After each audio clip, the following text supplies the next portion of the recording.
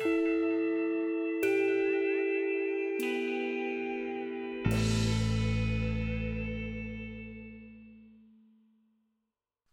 and welcome to Talking Trek to You, where an expert and a noob boldly go through Star Trek episode by episode. My name is JG McCoy, and I'm here with my co-host Kev Kozer. Say hi, Kev.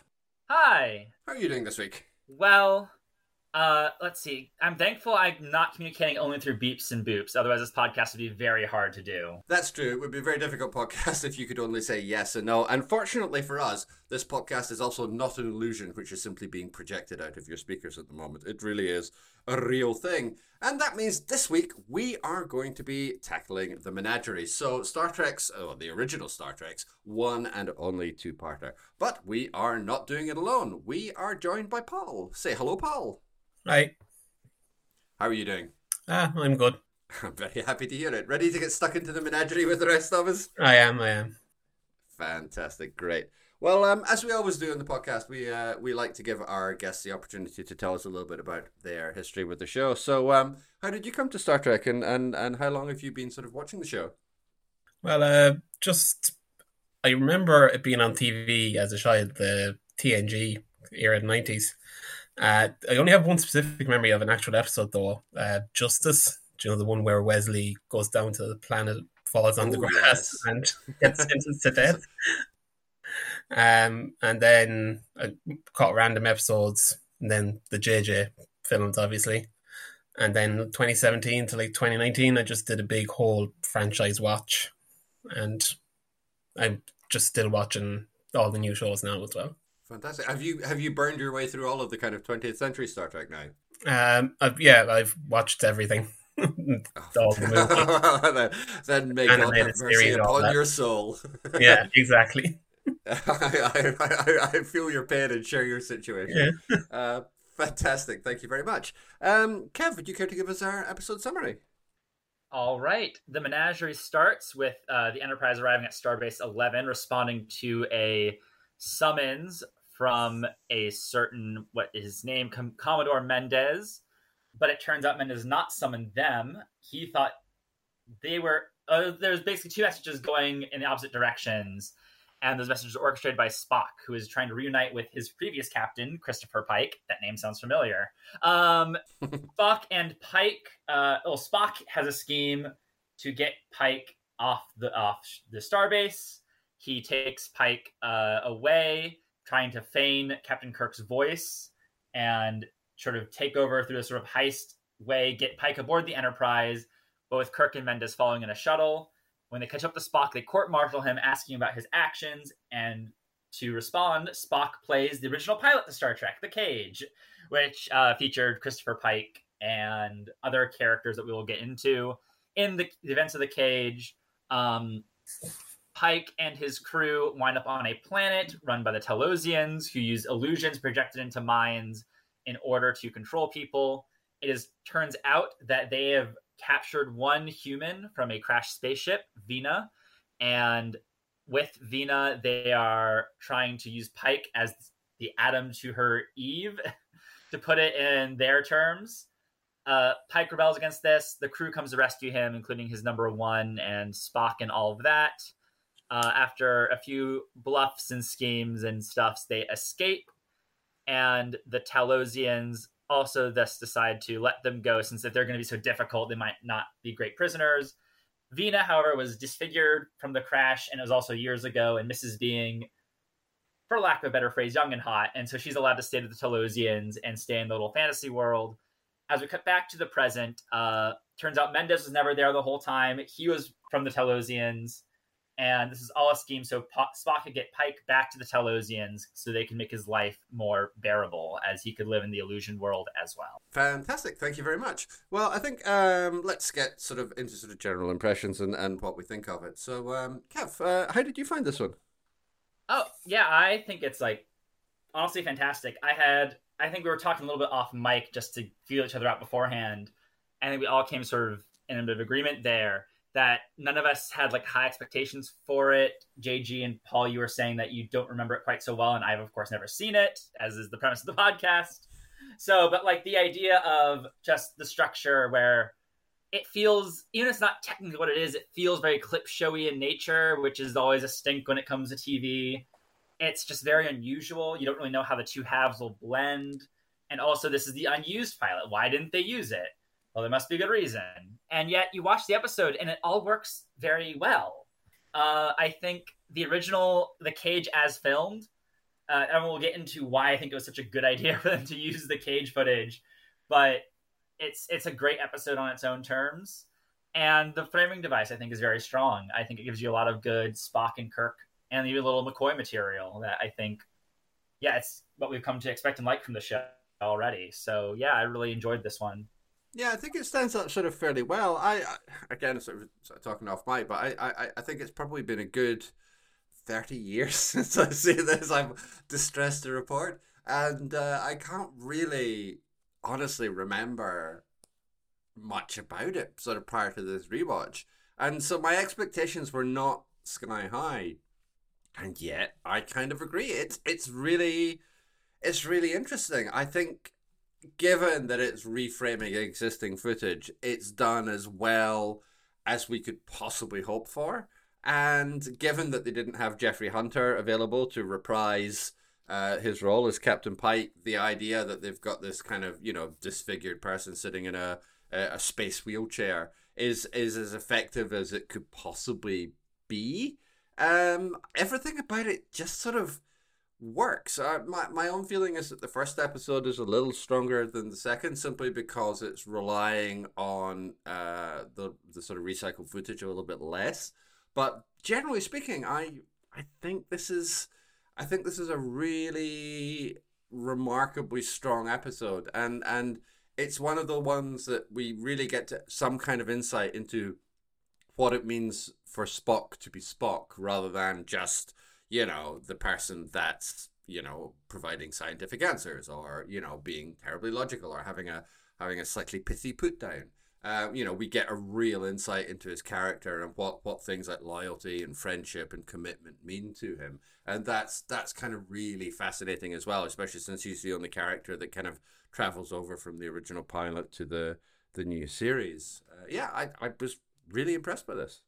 Going back to what you were saying there about the Spock and his loyalty, that's kind of the big thing I got from the first part, was both Kirk and Bones having that conversation, and even Kirk and Mendez having a conversation about, no, Spock would never do this. He's totally sorry, excuse me.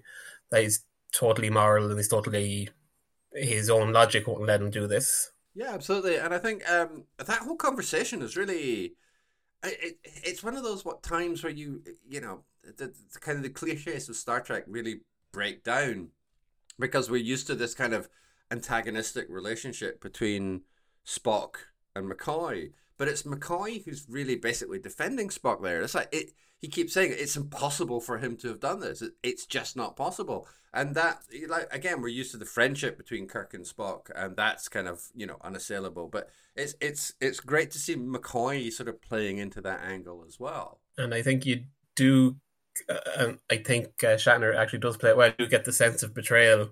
It comes across well when it is revealed that, no, Spock did actually do all this. He did kidnap Pike. He did change the recording tapes. It's incredibly sweet. It's incredibly sweet that they refer to them as tapes as well. Yeah. I know that that's just a historical facet, and that's fine. But I kind of love the fact that they refer to them as tapes. Oh, and the way Spock fakes Kirk's voice is through floppy disks. That is also just so funny. Yeah, I was just going to say that, just the scene in the kind of, I suppose, communications bay, that was, like you said, unintentionally funny due to time or whatever. But it's but I did like the way that anytime he wanted to do anything, he had to take the time to take out the cartridge, put in the other cartridge, and do that 3 times. That's a sort of the thing, though. It's silly to think of computers working that way now that we know how computers work, as opposed to the layperson in 1967 or 66 or whenever. But it's such a visually dynamic scene to like see Spock very quickly switching out those discs to get the desired effect. It just makes Spock look competent at just doing all of those actions and realizing he need to do them in sequence. I think, it's a very, I think, clever bit of direction. I think that's what good art is even if it dates itself in that way, as long as it's creating a desired effect, it's very interesting to watch. I don't know. That's just my thought about that. I really like that scene, even though it was obviously not how computers work. Yeah. I very much agree, but also it is much more dynamic than if somebody was, fighting to try and get to a mouse or fighting to try and get to a keyboard to run a program. Like there's just more inherent drama in that, and it works much more effectively. Yeah. Yeah. I agree. I think going back to sort of Spock's loyalty and characterization here, I think I'm really struck by we've talked about this before, the sort of evolution of Spock over these first dozen or so episodes, and how Nimoy has gotten sort of more control over the character, playing it more emotionless to sort of lean into the Vulcan side, while also finding these little contradictions and stuff to play into, where it feels more intentional now at this point, where he's playing into contradictions than not. But in the pilot, he's definitely, he's shouting in the pilot. He is a little more emotional. I think just from the natural fact of it's the first episode they shot, they don't really have a handle on what a Vulcan is yet. And I don't know. We're going to invoke Strange New Worlds a lot on this episode. I can already feel it. As the first time I'm going to invoke it is I was struck by how Ethan Peck's performance on that show seems to be much more pilot Spock than original series Spock, which fits really. That works. That's exactly what it's going for. So credit to Peck. There is an important point to make here, which is that when it came to the pilot, and this is kind of alluded to in the second episode of the Menagerie, but it's not really explicit. In the original pilot, Spock isn't emotionless at all. That's not characteristic of Vulcans. It's number one that's meant to be emotionless. Right. And there's a line when they're in the prison cell on the planet where one of the characters said, "Oh, you'd have more luck if you tried to, if you tried to reproduce with a computer or something." And that's kind of alluding to the fact that it's number one as the character who's had all this, who's meant to be emotionless, had all their emotions sort of under control. That's not who Spock was originally. And when Star Trek moved to an actual production series rather than just a pilot, that emotionless aspect was then sort of ported onto Spock's character. So that's kind of where that comes from. I thought that line was very funny as well, given Majel Barrett actually did become the computer. There is a strange irony to it, right? I guess to go back to the episode proper, a lot of the Spock stuff in here is really good. And we're talking about the betrayal Kirk feels when he realizes Spock is there. And I think Shatner does a good job carrying that betrayal through these court-martial scenes. You really get not a lot from Shatner this episode, but of course we always have to talk about Shatner's performance. I feel like that's just every episode of this podcast we're gonna bring up Shatner. I love how subdued he is in these courtroom scenes and just trying to figure out Spock, trying to get to the truth. And it's understated work. There's no big screaming monologues about how could I be betrayed like this, or what are you doing, Spock? What is the meaning of this? But instead it's just he is wary and cautious and hurt, but he also wants to see the truth played out. And I think that is something that's very interesting for the character. I could be wrong as well, but I think that most of Shatner in this episode is basically reaction shots, isn't it? Yeah. Over the two-parter, obviously in the part one, he has the couple of scenes with Spock and Bones and Mendez, but part two is a lot of it's just him looking at the TV. The Star Trek about where they watch Star Trek. Yes, very meta for 1966. But no, you're right. That is largely what Shatner's reduced to, basically just watching Star Trek, and he does it well. And Kev, you used the word subdued, and I think that's exactly the right word. But I think it's one of the times that we get to see kind of the intelligence of Kirk ticking away behind the scenes. And again, I think a lot of that comes from Shatner's performance, even although he has a sense of betrayal, even although he votes guilty in the sort of fictional court martial, he has a desire to get to the truth that outweighs basically everything else, including, his friendship with Spock, including what's happening to the ship, the death penalty, the general order, like all this stuff. Like, more than anything else, that's what Kirk wants to get to. He wants to get to the truth. And I think that underplaying by Shatner kind of really helps to reinforce that aspect of the character. It's an unusual way for Kirk to be played, but it's definitely effective. And then I think once we start talking about the cage, we're going to probably get stuck in that a lot. So I think while we're still on this framing device, I really like the McCoy scenes in part one. I think his interplay with Kirk talking about how, like, Vulcans can't lie. Like, he's usually the one opposed to Spock in these philosophical arguments, but he still respects him deeply. And I find it funny that he's, like, pretty much coming to Spock's defense here. Like, well, he can't possibly do this. And then being equally sort of confused and betrayed when he realizes something is very off with what Spock is doing. Yeah, in that scene where Kirk reminds him that Spock is half human, is that the first time in the series that's revealed? No. I think it's come up a couple times. It's not the first time, but I think it might be it's certainly one of the first times that it's used as an actual character beat rather than something which is simply a fact of his existence. Okay. That's a good point. Yes. Yeah, I think a lot of things being used for the second or third time here. That the Vulcan nerve pinch as well.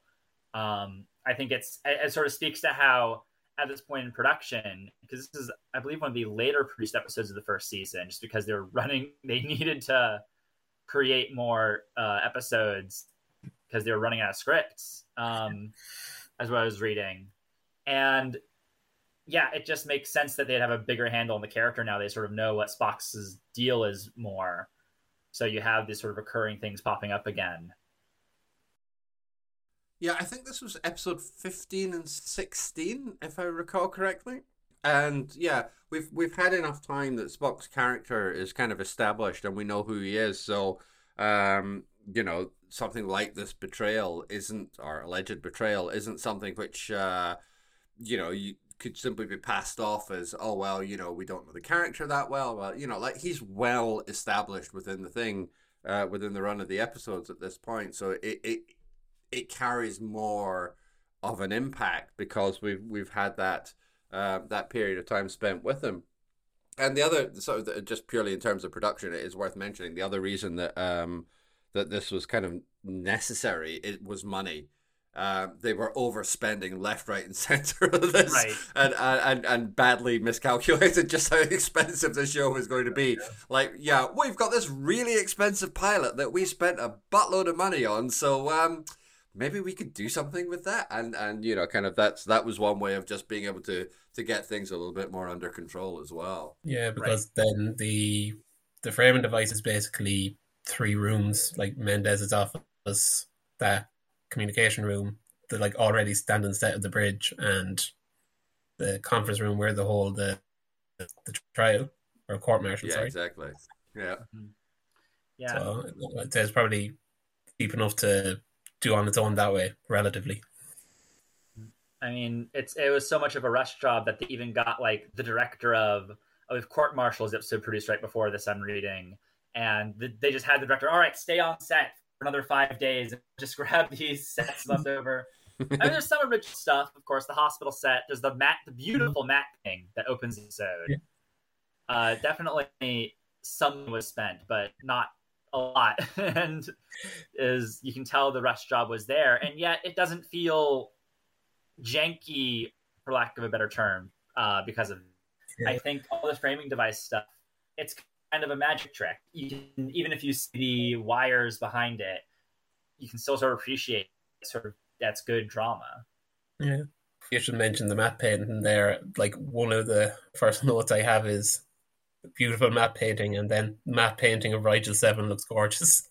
Yeah. Like, very high production values on the old footage. But it does kind of all work. It all sort of hangs together in a way that manages like to convince. Like in the second episode, there's the scene where Vina and Pike are very clearly on a soundstage with a horse for some reason. Yeah. And even there, like the matte painting isn't great. I mean, it's fairly obvious where the actual set ends and the painting begins, and they've put a bit of like space age building in the background. But you know, it's kind of surprisingly easy to buy into. And you know, the fact that they've bothered to put the time into it, the fact that we have inventive designs across all of the matte paintings, also helps it. Like those kind of like tall towers that look a bit like the tower in Seattle, the Space Needle and all that kind of stuff. Like that's kind of, I think that's kind of impressive. There's something genuinely interesting about that, and it's not just like a generic sort of clunky bit of design or you know, kind of bog standard a few cards. Like they didn't need to go to all that effort, but they did, and it does help to establish like this sense of location, the sense of different environments that all these things exist in. Even the barren surface of Talos 4, when they reveal like the destruction of it and that there's actually nothing covering that lift, and even that lift kind of looks good. The way kind of jagged metal design around it, I thought. I think this is a great transition point to move from the Menagerie to the cage within the Menagerie, which is that I totally understand why they reused this pilot, because the production values are amazing. Like compared to the first, again, like the first 10 episodes we've seen of this show, the cage looks, they just have more money, clearly. Yeah. It's very obvious that they've spent a lot of money on this pilot. I think what you mentioned earlier, JJ, they spent a lot of money on this pilot. It'd be ridiculous not to reuse it. And yeah, it's great that they found a good context for it, because like I said, all like the production design on the cage is gorgeous. I think all the ideas are so ambitious. There's so many like sets as they jump through the different sort of visions and illusions. It's a really handsome looking episode, and I'm really glad that they found a use for it instead of just sort of leaving it in a bin somewhere. I mean, of course, you can now stream the cage on its own terms on Paramount Plus. So even if these two episodes didn't exist, I'm sure they would find a way to get this out someday. But it's nice that even viewers in the 60s could find a way to look at it. Okay, I suddenly just realized there. So you're talking about the kind of cage within the cage. That at some points we're watching the Telosians watching Pike, while the rest of the crew of the Enterprise is watching all of that. Right. So like kind of, I only after kind of copping that there. It's cages all the way down. Yeah. But I mean, I think it's kind of interesting to sort of do a compare and contrast, and particularly between Jeffrey Hunter and William Shatner, because Hunter's really intense. He is going for it in the cage. You know, he is not messing about. He's and so a lot angry. of that. Oh, so angry. And not just when he needs to be. He's really doing his best to project that kind of very in command kind of alpha male, very kind of heteromasculine sort of captain. And he is really good at it. He's very effective at being able to do that. But it's very interesting to see him contrasted with Shatner in this episode, because particularly in this one, Shatner, as we said, he's very subdued. He's very underplaying. He's not doing kind of like the big kind of leading man performance or the kind of outsized theatrical performance that he sometimes gives. I think Jeffrey Hunter is really good. I really admire his performance in this. But at the same time, I also understand why he's just not quite right. And I don't mean that as a slight against Jeffrey Hunter. I think he is very, very good. But and his intensity is one of the things that helps to focus like the clip show sections in. It helps carry you along. But also seeing him contrasted with Shatner in the same episode, you can kind of see why Shatner is better.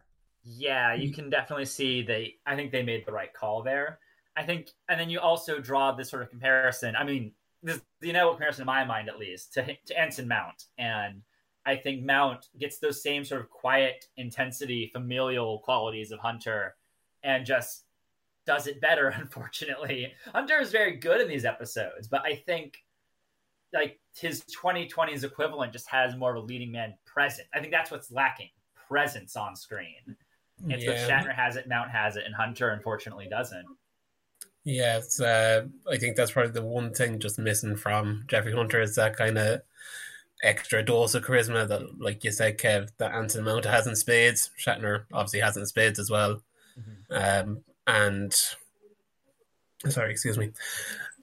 And Jeffrey Hunter, like, obviously it could have changed over the series if they kept him, but would you want to see that intense, angry captain for 33 weeks in the year when you could have Shatner with a more playful performance? And he does get that one scene where he's in his cabin and he's sort of, you know, a little bit sort of more melancholy, and Dr. Boyce, played by John Hoyt, is kind of doing his, in honestly, basically just a McCoy routine, and you know he turns up with his Gladstone bag, and it's you know, it's got a martini in it rather than anything else, and all that kind of stuff. And this, that scene where you know, Pike says that he's sick of it all and he doesn't want the responsibility anymore. So there is some effort to shade the character, but even so, again, bless him, I'm really not trying to be hard on Jeffrey Hunter, but we have seen those kind of scenes between McCoy and Kirk, and they're just a bit better. You know, again, bless him. I think John Hoyt does a good job as Dr. Boyce, but he's not DeForest Kelley, because DeForest Kelley is an absolute god, and he's just not as good. And that's not an insult. It's just that somebody else is just better than he is. And all that kind of all that shading to Pike is, yeah, I mean, the you know, Anson Mount is just sort of charisma central, and yeah, bless him, Jeffrey Hunter just isn't quite in the same league. Yeah, I was just that was actually one of my main thoughts watching the kind of clip show parts, that I wouldn't have minded if John Hoyt was kept on. Obviously, I'm glad DeForest Kelley is there, but John Hoyt does a good enough performance as Boyce that, like, it wouldn't have been that much of a difference to me anyway. I think the characters who I'm missing the most are number one, and I'm just looking at the cast, I was comparing. Is it Colt who also is up in the prison? Lauren Goodwin? Yeah. Those are, like, talking about all the distressing situations that Human Rand was put in. I think if we had those two characters, I mean, no, if Grace Lee Whitney was given the writing as those two characters, or we had those two characters from the jump, way, I think that's what keenly missing is women in this episode. I think Ron Perry does, like, I mean, Vina is a whole box I think we can open a little later, but the other two women in this episode I find very interesting and dynamic characters that yeah, I feel like we're keenly missing them from the original Enterprise. Yeah, it's a bit of a shame, and I don't know, I mean, we're gonna have to talk about the whole approach to gender, so we might as well let's just rip open the box, let's tear off that band-aid and get stuck into it, because it is it's weird in a way. One of the things I massively admire about the framing device is how unpatronizing it is to Pike. Like, Pike is just treated as a character. The fact that he is being physically scarred, the fact that he's in a wheelchair, the fact he can only communicate with one light, in no way lets him be treated as anything other than a full and complete character. When we have the court martial, Kirk treats him with equality and respect. He's a very well put together character, and it's almost unique in particularly in the sort of the mid-60s to have a character who has those kind of disabilities to be treated in that way. So often in 60s particularly, characters who have some kind of physical disability are usually kind of monstrous. So you have the scarred Blofeld in the James Bond films or something like that. It's usually a sign of somebody being a bad guy, basically. Whereas here, Pike is treated with complete and unbelievably progressive for 1966 kind of equality, and it's brilliant. I love the fact that Pike is treated in that way. But then we get to the gendered approach and how Vina can only really have value if she looks beautiful, because the fact that she's scarred and been put together but not terribly well by the Telosians is somehow meant to be a demerit, or it's meant to be something which is wrong or bad. It's a really strange tension that it sets up, whereas the man is disfigured but treated with respect and equality. The woman is disfigured, but she has to look beautiful. You'll give her your beauty back, says Pike at one point. And oh yeah, we'll make her look beautiful again, go the Telosians. And it's a really weird disparity. Yeah, and the whole character of Vina is fascinating. It's just, she has so many like contradictions. Like she's being written by men, so I guess you can't really say she has her own agency when she like does things like trying, like that means so much to her to be beautiful, and she needs this sort of connection with Pike. You can almost give her that agency of like, well, at least she's sort of acting on her own behalf, but just you throw into the fact that written by Gene Roddenberry shows at the end of both episodes, and it's just like, well, then you sort of get into sort of meta aspects of men writing for women TV, all of that.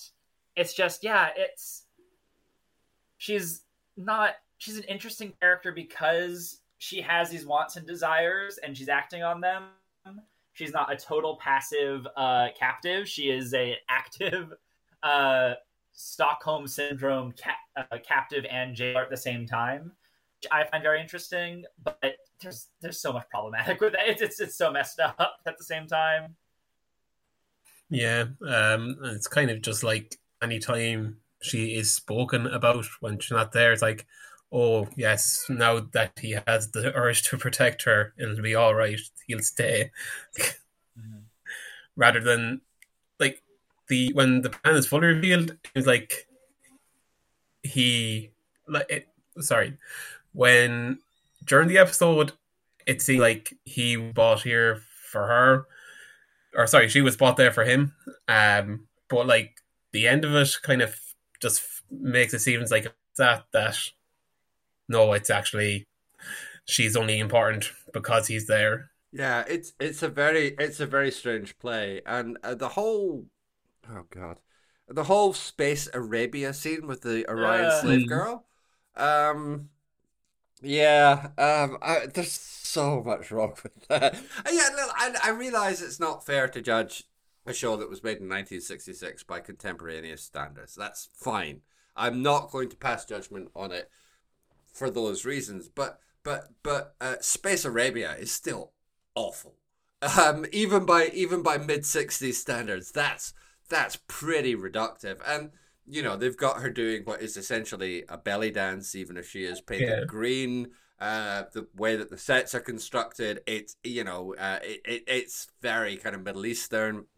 The soundtrack really leans into it as well, with this kind of very sort of Arab flourishes and instrumentations. It's so difficult to watch these days, and I'm not, like I said, it's not just that it's being judged from like a 21st century perspective. Like that's pretty reductive even by mid 60s standards, and nobody seems to have a problem with, and I use these words very advisedly, Orion slave girls.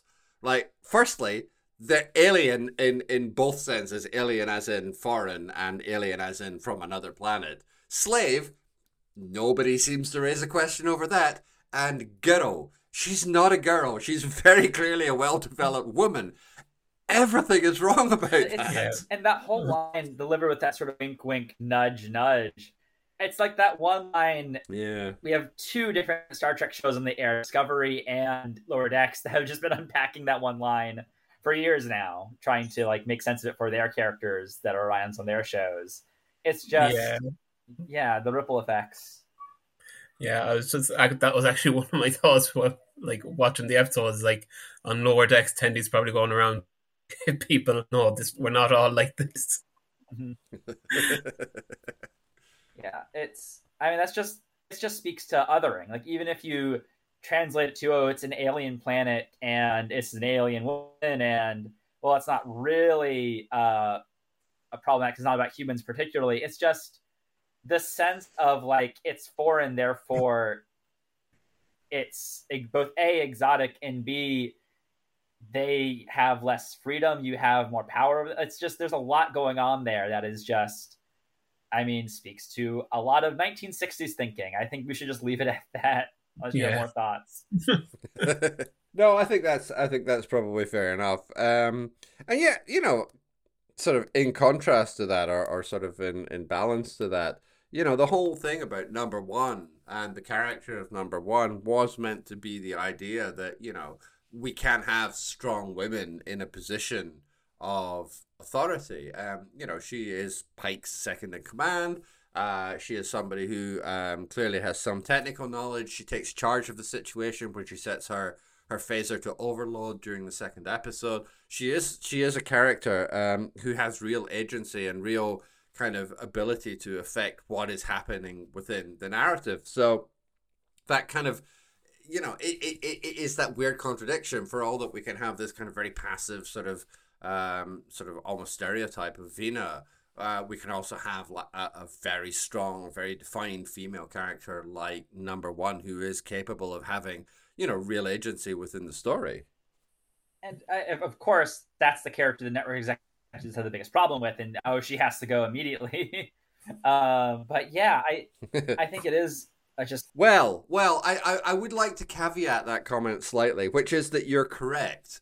But there's a whole thing apparently with NBC, whereby I can't remember which producer on Star Trek it was that said this, so forgive my failure to either take notes and or do proper research. You must be used to it by now. But somebody said the problem with number one wasn't that they didn't want to have a strong female. It was that they just didn't think Majel Barrett was that good. They didn't want her, rather than they didn't want a strong female. They were quite happy to have a strong female within the cast. And that also sheds a slightly different light on it as well. Actually, if it can't be my wife, there's no more strong women allowed on the show. It's apparently what Roddenberry is saying. Ultimate wife guy, huh? Yeah. But yeah, that's also odd to me. I mean, everyone's different opinions. I think Majel Barrett's pretty good in this episode. I like her, like, underplaying everything and projecting this robotics. I mean, I think, again, Rebecca Romaine ups her, but I think that she's just a more experienced actor at this point in 2022 as opposed to Majel Barrett in 1966. It's definitely a contrast to Loxana. Yeah, that's fair comment indeed. We'll get to that. We'll get to Loxana in I don't know, about 2027 or something, Kev. I'm aware of the character's existence. I know the brief sketch, and I'm looking forward to it. That's enough. No, you're not. Nobody's looking forward to it. I don't know. I've seen online, like, she's kind of being reclaimed by some people. Really? Yeah. Okay. Well. Okay. For 2027. Yeah. We'll put a pin in this for the next 3 years, and we'll return to it sometime if and when we dive into the next generation. But I do agree. I think she is an effective presence here. And the idea that, it's not leaned into heavily in the Menagerie, but the idea that she's the emotionless one, she's a bit cold. But I think she's pretty effective, and it's nice to have a contrast against Jeffrey Hunter's kind of very kind of macho delivery, particularly that scene when they're in the surface of Talos 4, and he's sort of threatening and blah blah blah, and she just very calmly sets her phaser to overload and goes, "Yep, here's your solution. What do you want?" And she plays it very nicely. Yeah, last week, going back to the phasers, I was surprised at, like, the difference in between, like, the phasers that had in the 90s shows and phasers that have now versus that pilot.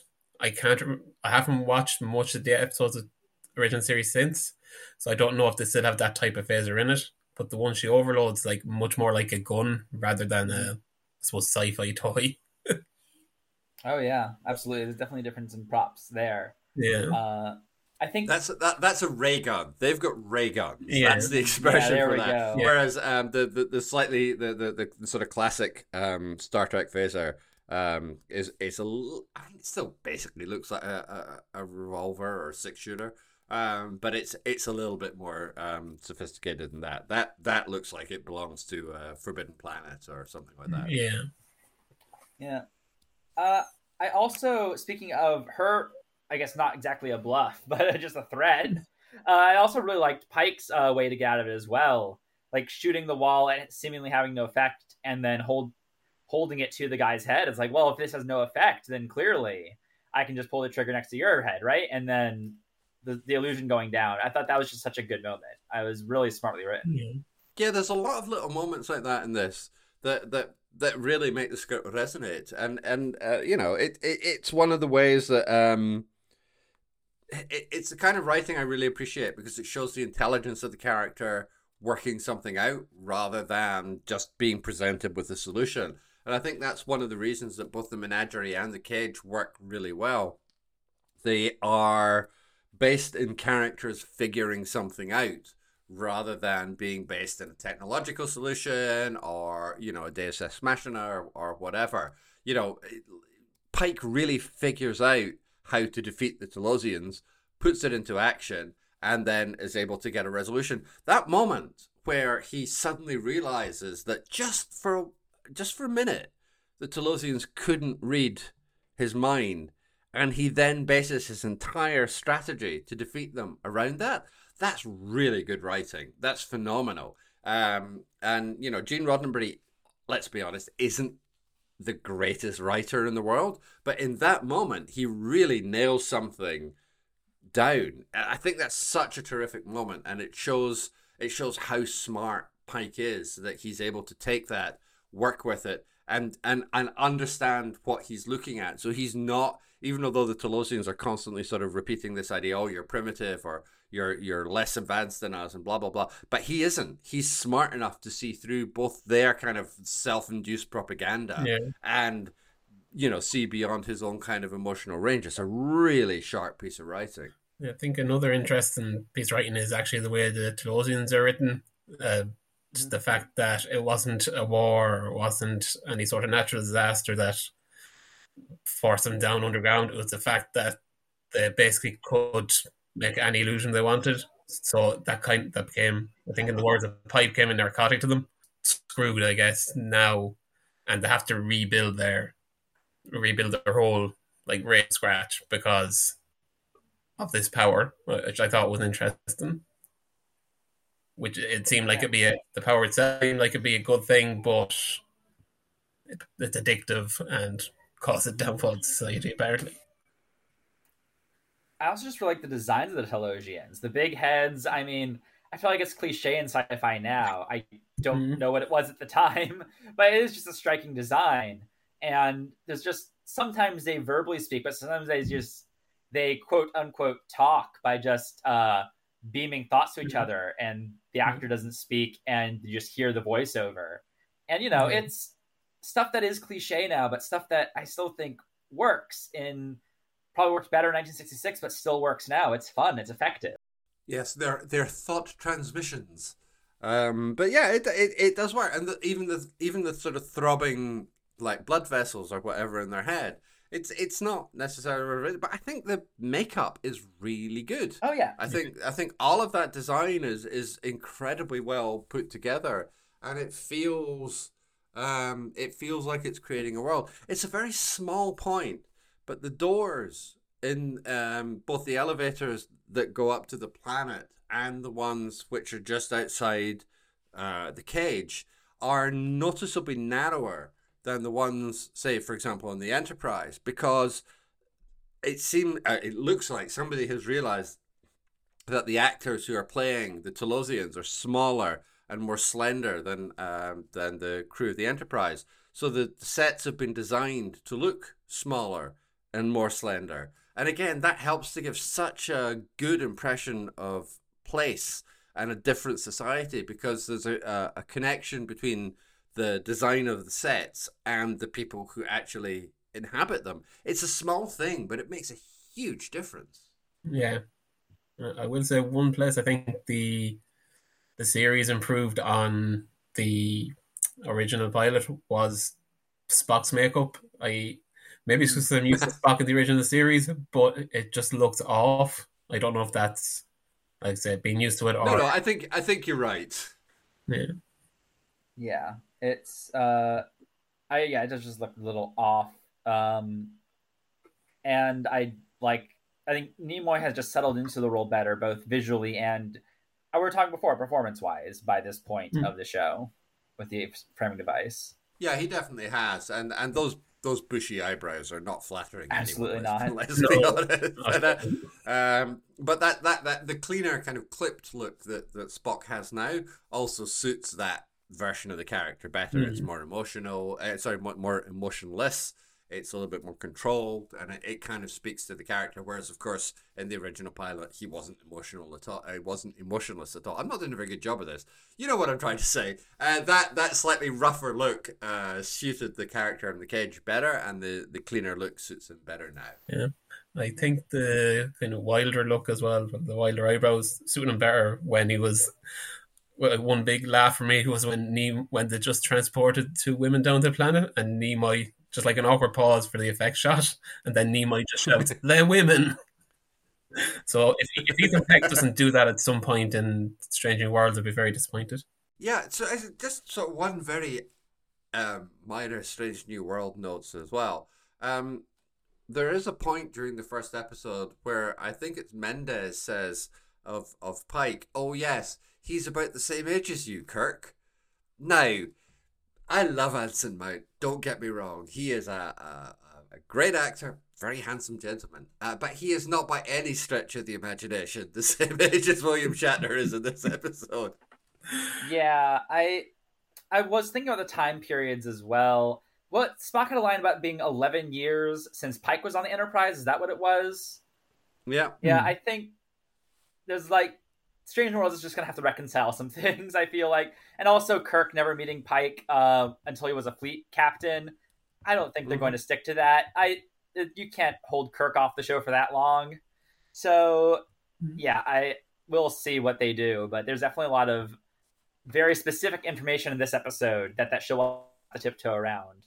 I don't mind if oh no, me neither. Strange New Worlds makes a few decisions which don't necessarily perfectly mesh up with this, like casting Anson Mount. He's clearly much older than Jeffrey Hunter would have been, but he's really good in the role, so I'm fine with it. Yeah, exactly. Yeah. How did you guys feel like do you think the twist that Mendez wasn't there at all landed for you? It kind of didn't for me. It just in the way that it didn't ruin what went before, but it kind of lessened the whole performance of Shatner being about Kirk being betrayed by Spock, because he does make a good point, Kirk, that when that happens, he says, you could have just came and told me, and from part one, it seems like that is right, and Kirk probably would have gone to Talos for anyway. Yeah, I definitely think that there's something missing. That's the biggest stretch of the episode that I just can't quite square it. I just don't understand how the Talosians did it. I mean, I usually have a very flexible suspension of disbelief, but even that, it's so from that far away, they affected the shuttlecraft, and he was there the whole time. It makes Mendez's motivations throughout the entire 2 episodes sort of suspect. I get the whole idea was to stall Kirk, but I don't know if Mendez's actions quite line up with that. It really threw me, and it's hard to square it. I feel like it doesn't feel satisfying like a good twist should. Yeah. Yeah, I think that's fair. It's not something that I think really works. I understand what the script is going for, but so you'll be distracted and won't try and fix your ship, as if Kirk is the only one that could fix the ship. The other 300 crew members couldn't be working on that whilst the court martial was going on. Yeah, not completely convinced by that, but I get what they're going for. They're trying to emphasize that, the immense power of the Telosians and all the rest of it. Yeah. Yeah, it doesn't quite come together. Mm-hmm. No. Yeah, because I did think of that as well, that means like their power is so great they can go however many light years from there to Starbase 11, create this illusion of Mendez on the shuttle, and then have the transport over, etc., etc. And just kind of, that might be a bit too powerful there if that's the case. Well, the thing is, if they're capable of doing that, if they're capable of reaching out across, solar systems and however far it is from Talos 4 to Starbase 11 or whatever, like, it can't be that difficult for them to get people to come to their planet. So it does slightly undermine the whole, but we need you for things and also reasons. They can just like do it anyway. Yeah. So yeah, I don't know. It doesn't really work. Like I said, it's not a kind of story ruiner or anything. It's just one of the things that came to mind. Yeah, I think it's the one major flaw I have with the framing device. Rather, it's just a weird sour note to sort of leave on. Though I think the actual note we leave on for in that sort of wrap up mode, talking about the last scene, I think it's not sweet, it's bittersweet. It's like he'll get this little bit of comfort in his the rest of his life, but I mean, what is the quote here? I can pull it up. Captain Pike has an illusion and you have reality, as the Telosian says to Kirk. So he'll have it, but it's not quite there, but it's better than the situation he has now. And it's just a tragedy there that is very, again, understated, but very effective. Yeah. And can I ask? Sorry, JJ, go ahead. No, go on, please. I know it's going back to Strange New Worlds again. I was going to ask, how does it kind of does it change his view on Strange New Worlds at all, like on Pike or on Spock or anything like that? I think Strange Worlds Season 1, it makes me like that whole ongoing story of him changing his fate a little better, even if it's relying on dodgy Discovery, plotting and all of that. I think if Pike had a fully, like, say the Telosians magically reverse him and he's back to normal, it would make a lot of the drama in Strange New Worlds less effective. I think that this tragedy is coming for him, and even if he has this comfort at the end, it's still not a full reversal. It's really makes it even more effective, I think, knowing that he's stuck like this. This is his fate. And as I want to treat the disabled Pike like as a human, of course, as the characters do. It's not, he can still live a life, but at the same time, it's still a tragic thing that happened to him, and this is the fate with the Telosians is better than what he had. I know it's not something that we've particularly touched on, but I do want to give props to Sean Kenny as Christopher Pike in the wheelchair. I think he does do a really good job, considering he has literally no lines and just has to basically sit there rolling his eyes. I think he's very, very good. And he does a great job of being able to sort of project that sense of vulnerability, and also the fact that, within his disfigured or disabled body, Pike is still in there. He's still fine, and it's only his outward physical appearance which has been damaged. That the mind is still in there, given how limited his actual role is, and given even the fact that he's in this kind of space age wheelchair. I think he does an amazing job of being able to communicate the character, and really incredibly worthy of praise. Mm-hmm. Absolutely. It's just a very effective physical performance. I mean, the way he moves his eyes around is like magnetic. Yeah, absolutely. It sounds like we're about to wrap up here. I think final thoughts that I have, I liked this. It's very good. JG, what do you think? I like this. It's very good. Yeah, I know I alluded to it before, but just to make it quite explicit, I I was really amazed by how good this was, given what a vast quantity of time has passed since the last time I've seen it. I did not expect this to be as good as it is. I think it's a compelling piece of drama. I think it does an amazing job of being able to reframe the original in a way that works dramatically and works, as a story. It's not just a cheapy clip show, and it manages to mine both real pathos from Pike's condition and give us real insight into Spock. And that's not bad for a cheapy budget saving episode. Yeah, I think this is great. Yeah, I also like it. I also think it's a very good episode. It does contain what is now one of my favorite Star Trek lines. Just when one of the times Mendez is angry in the court martial, he just shouts, "This is a space court, not a theater." It's like it's just the inclusion of the word space there, just like I thought brilliant. Just in case you were worried it was any other kind. Yeah, exactly. But yeah, just going with, well, both you, Kevin, JG said, very dramatically satisfying. There's nothing really more you can say. Yeah. Not more I can say with words, but how about with numbers? Let's go to episode ratings, or we just wrap it up with a score out of 10. I am going with 8. I think it's, very good. 8 is exactly what I'm going to go for as well. I just didn't expect it to be this good. Yeah, 8 across the board. Like we were saying, the only real big flaw was the kind of last twist of Mendez, but other than that, I thought it was really good. And some things of the time as well, but we don't need to rehash that. Yeah. But yeah, and now I think we move to recommendations. Paul, why don't you start with something non-Trek, or it can still be Trek related, whatever you choose to recommend to our listeners.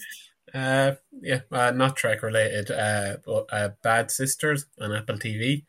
It's a new show co-written by Sharon Horgan. I can't remember who the other co-writer is, sorry.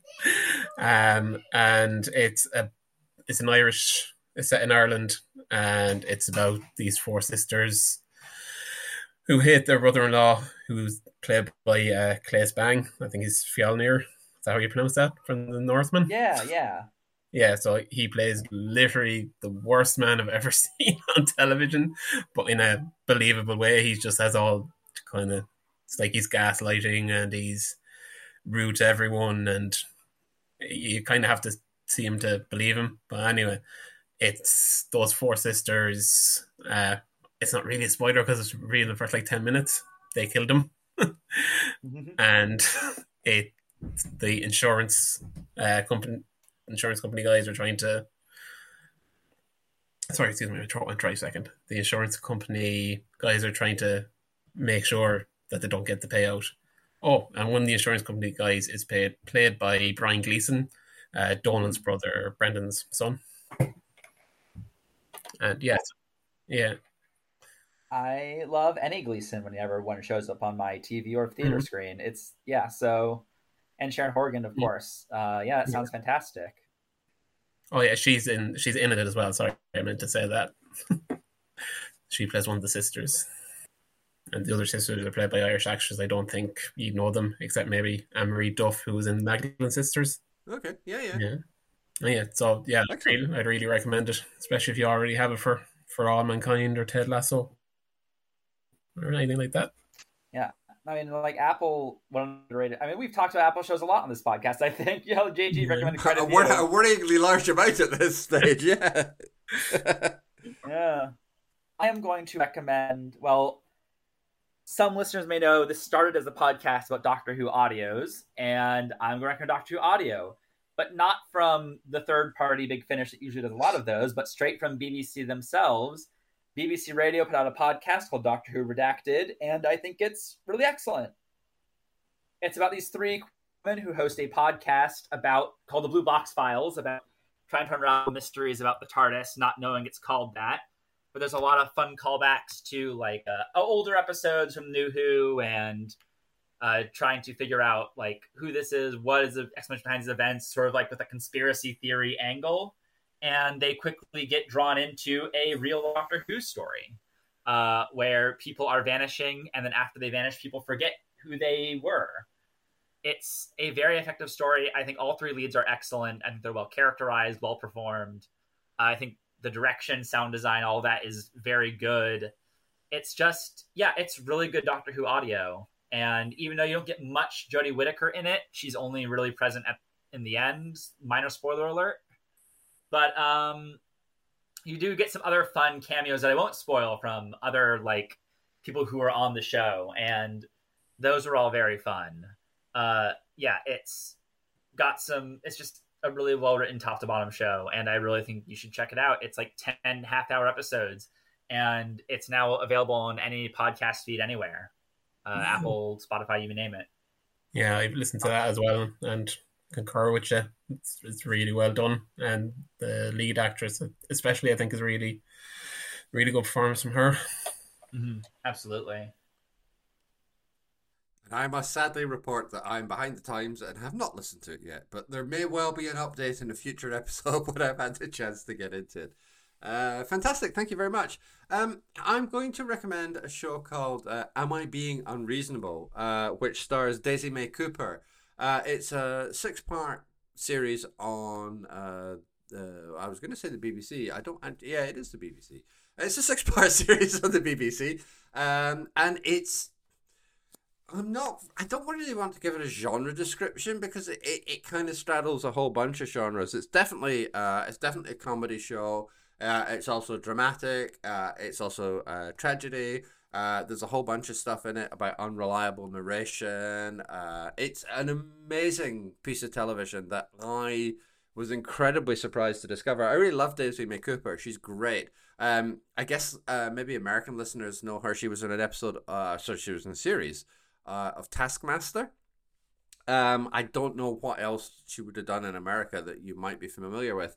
But it's just such a great show. It's so well written. It's incredibly sharply observed. Jessica Hines is in it. Can't go wrong with a bit Jessica Hines, of course. And it's just this really interesting, inventive little show. It's deeply funny in places. It's absolutely heartbreaking in others. And I'm probably not doing a tremendously good job of selling it because it's quite a difficult show to describe. Sometimes it's deeply uncanny. There are parts of it which are almost sort of, it's kind of directed almost like Inside Number 9, if you're familiar with that show. Kind of very uncanny and very kind of, sort of slipping a little bit between realities and perception. It's just a really intelligent piece of television. Very, very funny in places. And Daisy May Cooper is playing a mum. She has suffered a trauma in her past. I don't really want to go into too much detail because it's kind of almost impossible not to start giving spoilers, and it's a better show, I think, to be appreciated just as you watch it. So that's my recommendation this week. Am I Being Unreasonable? It's really great. Give it a chance. Daisy May Cooper, she sounded very familiar, and she is involved in a lot of shows I've been meaning to watch. Avenue 5, This Country. So yeah, I should. I did. She was in Personal History of David Copperfield, which I have seen, but I don't remember her in it. But yes, I do want to. I should check that out. That sounds fantastic. Good. Well, I think we can probably start to draw things to close for now. Paul, is there anything you would like to plug? No, just I'm on Twitter at When Do We Live, all one word. Okay, fantastic. Thank you very much. And thank you for joining us on our trip to the Menagerie. Well, thanks for having me. Our absolute pleasure. So, for Talking Trek to You, you can find us on Twitter at Talk Trek to You. I am on Twitter at Kev Koser, KEVKOESER. And I also guest on the podcast Total Massacre fairly frequently, the podcast about action movies. JG's writings are at www.jgmcquarrie.scott. Is JGMCQUARRIE.scott. And his other podcast is Beatles Stuffology, going through the Beatles track by track. Please like, rate, review, and subscribe to the podcast on whatever podcast you use to help other people find it. Thank you very much. And I think we can probably wrap things up there for now. Next week, we will be dealing with the conscience of the king. And as always, we hope you're going to join us for it. But until then, keep talking.